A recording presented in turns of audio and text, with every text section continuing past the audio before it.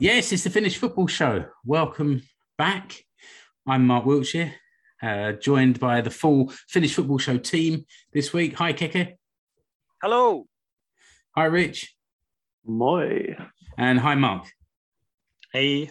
And for those of you watching the video, Mark is audio only and probably not for very long. He's got a very old phone held together by tape and connected to the World Wide Web by a piece of string. So hopefully we'll hear him, but we might not hear him for very long, and we're preserving his broadband connection.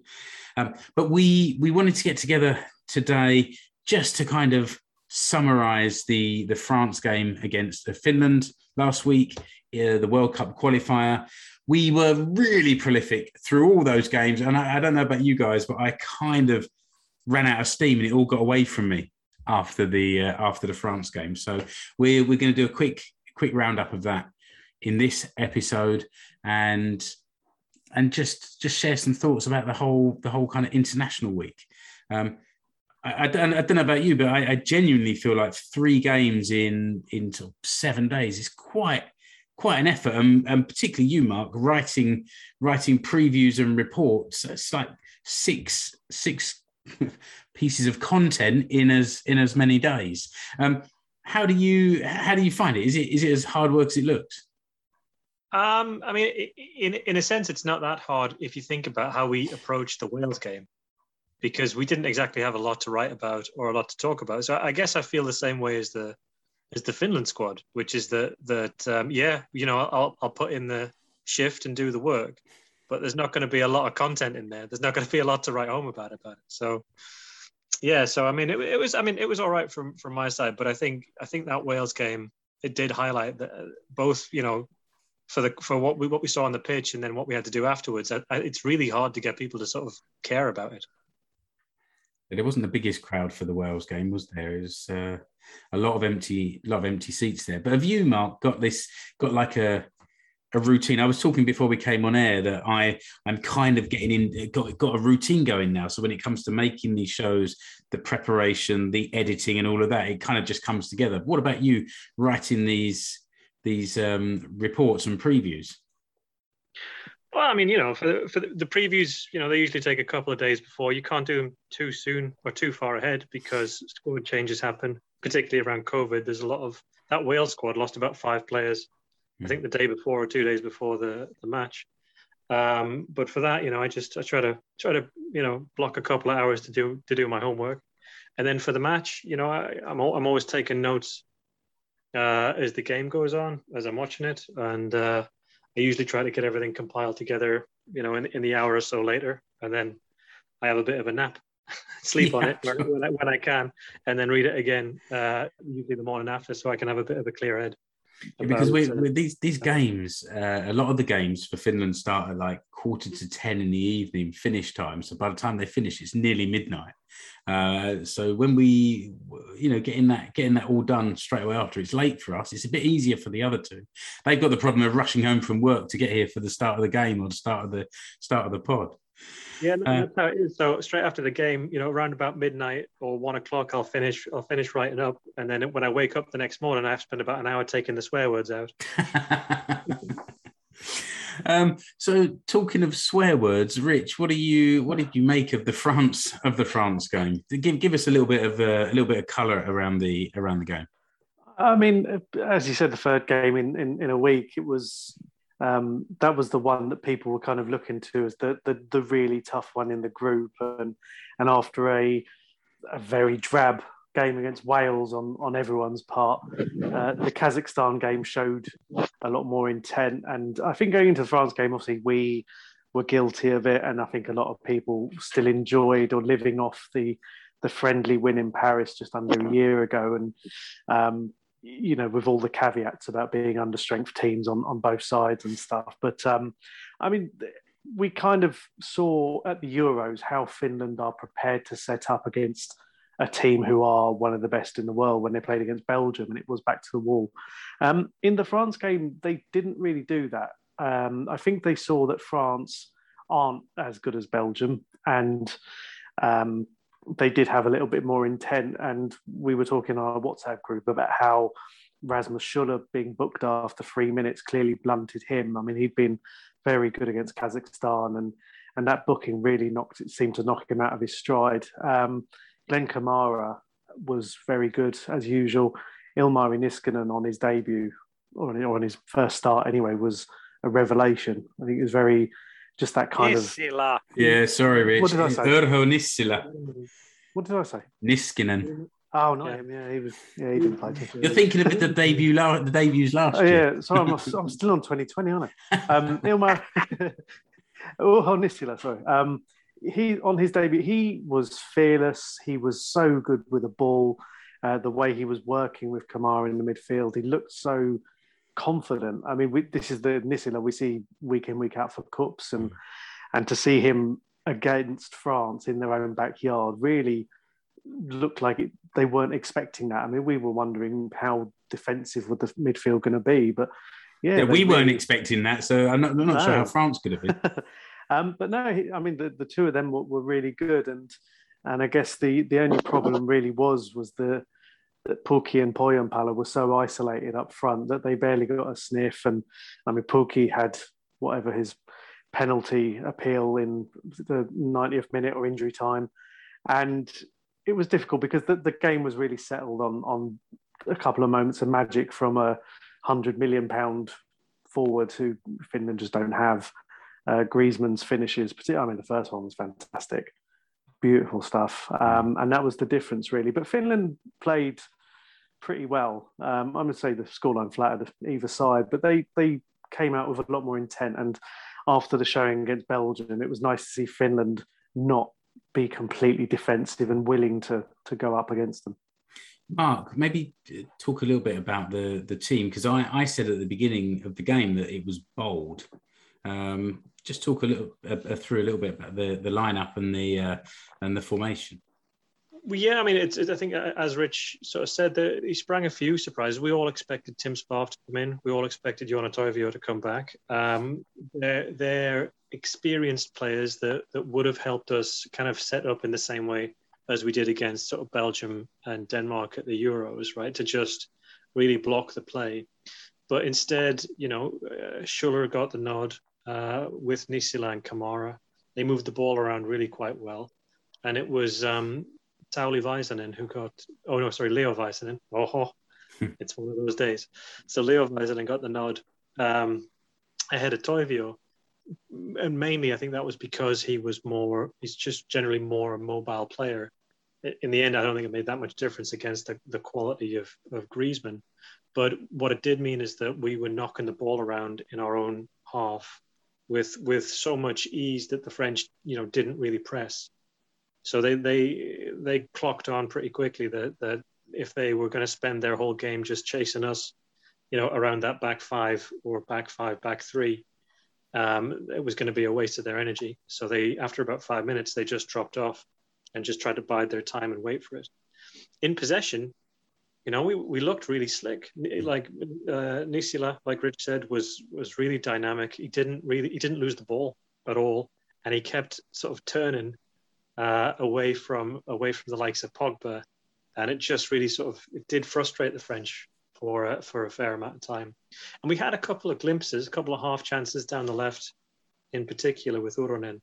So I think we weren't like, I think this is an interesting thing to kind of build on that Rich said, is that we weren't like we were in the Belgium game. And if you look at how Ukraine and Bosnia-Herzegovina set up against the French, they did what we usually do, which is they sat deep, tried to block everything and kill the game, and then wait for a French mistake and counter as fast as they could.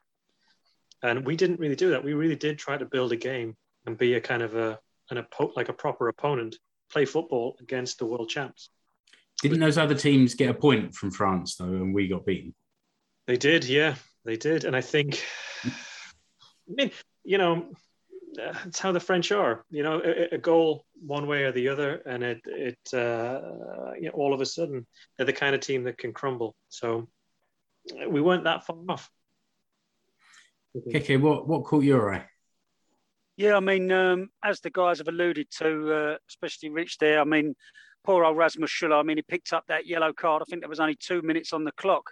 And he's been playing superbly for club and country recently, and then that did sort of. I mean, obviously, he's got to be careful for the rest of the game. You know, the last thing we need or he needs is a red card. So it did sort of take the wind out of his sails for a bit. I think he did manage to sort of shrug the panic of that yellow card off later on in the game, and we saw him sort of grow into it again as it went on. He was superb. But as far as the scoreline goes, Richard said the first goal from Anton Griezmann was an absolute belter, just spectacular. He's beat Lukkede, and I don't think you can criticise Lukkede. There's nothing he can do. It's just an absolutely world-class finish.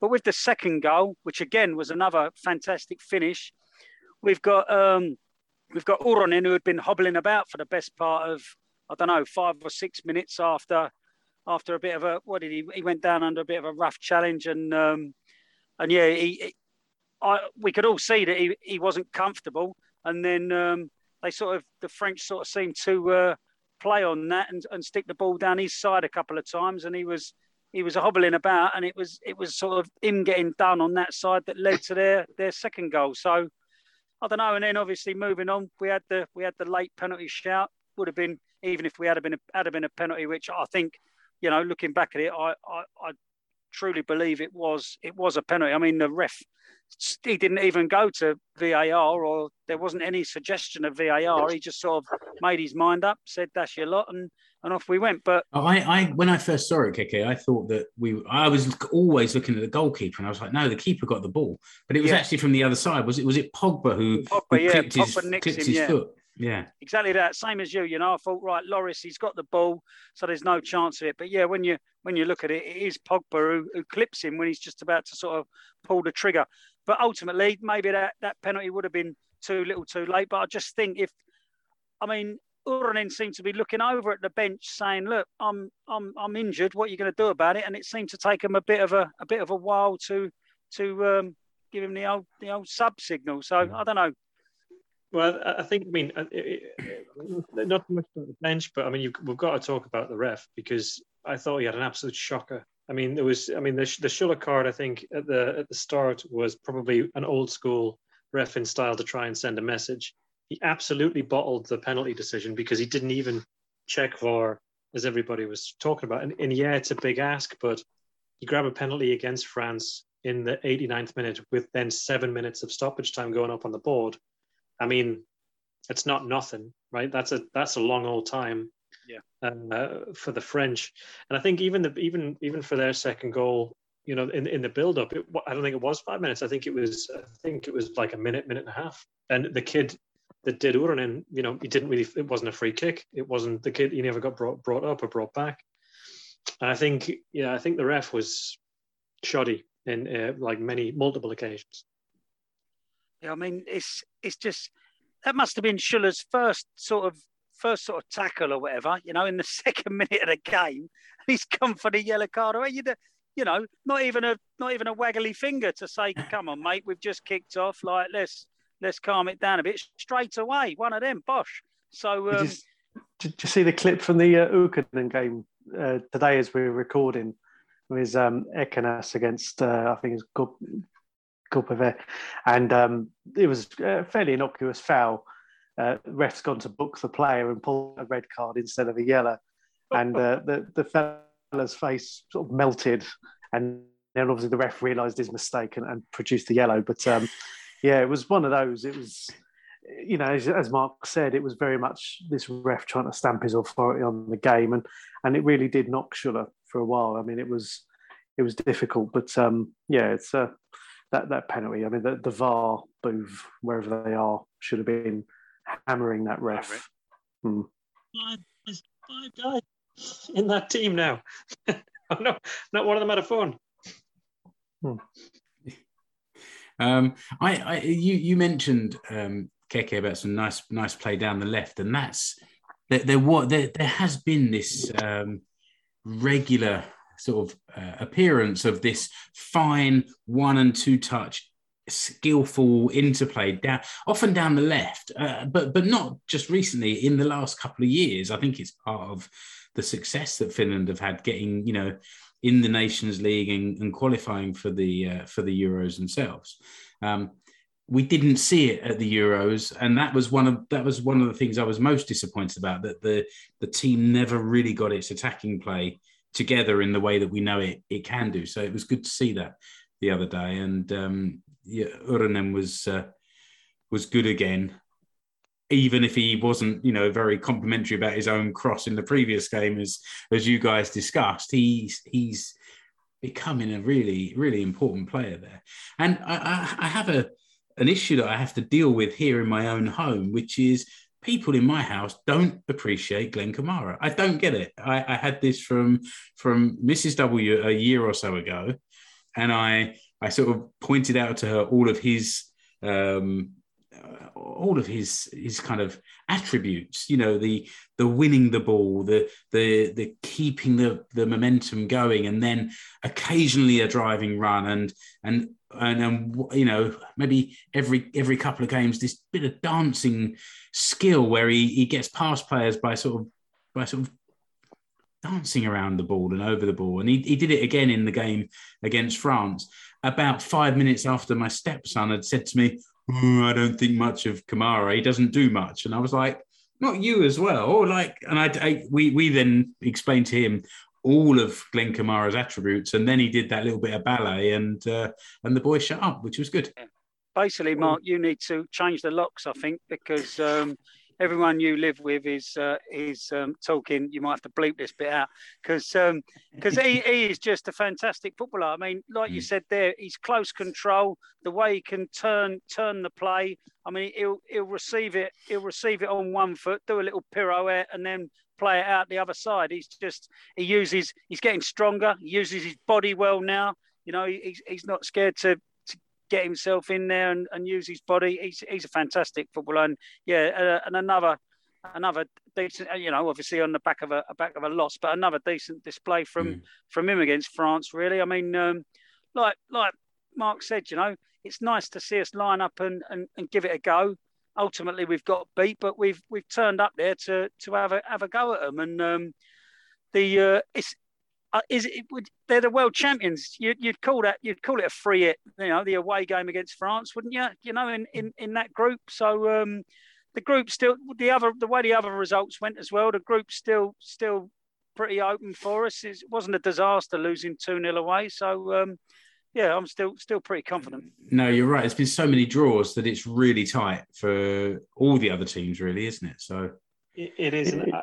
Just for the last bit for Glenn, you might want to educate your family on what the French took him seriously. Every time he strode forward into the French half, they had one or two guys really close to him, and I think that's also something that it might not come across on the telly, but when you watch him play, almost every opponent is on him as fast as they can to close him down. And I think he's quite good at sort of keeping possession and recycling the ball, maybe backwards or sideways. But he gets put under more pressure than any other Finland player on the pitch. Usually, yeah, true. So we've got to do all this again in about 3 weeks' time. There's another set of international games coming up. Are there two fixtures in that week though? Yeah. So on no the dopey friendlies coming up.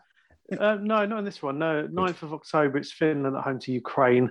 Huge game. Schuller's banned for that one after his yellow, but that's now become the crunch game in the group. Ukraine are ahead of Finland, but they've drawn five of their group games so far. Yeah. So they haven't lost, unbeaten, but they haven't won either.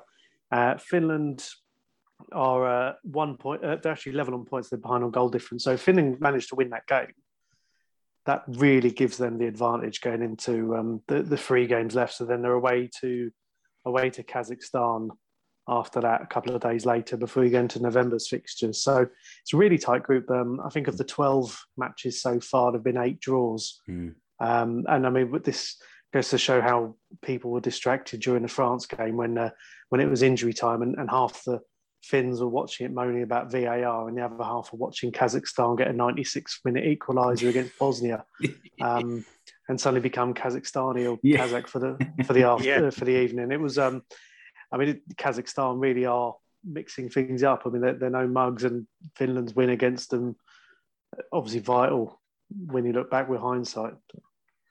And we had some sort of positive feedback about the shows that we did around these games. Some shorter shows, but more regular to keep them topical. So we'll do that, and we'll be back for those games. But Keke, if there are people out there desperate for a bit of Finnish international football before the next round of World Cup qualifiers, what's coming up? Well, yeah, it's not just about the Hockeyat. The Helmarit are playing. They've got a World Cup qualifying match coming up on next Tuesday? Tuesday, the 21st of September. They're at home to Slovakia. So that's a qualifying match for the upcoming Women's World Cup. So is it just one game? They're not doing sort of double games or anything? Just the one fixture. The one fixture coming up. They currently looking forward to that. I mean, the group's made up of Georgia, Ireland, Slovakia, and Sweden. So there's going to be one or two half decent games in there. But kicks off against Slovakia next Tuesday. So the squad's already together training. They had their first training session today. So Palolito and the Helmarit sort of socials were sending out some pictures and videos of the girls getting their training on. So obviously we wish them luck, and we'll get together and maybe have a little chat through that game once it's done. Yeah, I guess maybe in a couple of weeks' time we should do a Finnish football show episode about Veikkausliiga, what's been going on there, and we can look back at these Helmarit games and then try and do our kind of quicker previews and match reaction shows around the Hockeyat games. But I think for this episode, that's pretty much it. Delighted that Mark Hayton managed to stay with us for the whole show. So we'll say ta-da, Mark. Goodbye. My fingers are burning, and I'm also off to Kupka for an interview. Okay. Cheers. And to you, Rich, thanks a lot. Bye. Hey. And to Keke. Moro. And that's it. Until the next episode of Finnish Football Show. Bye-bye.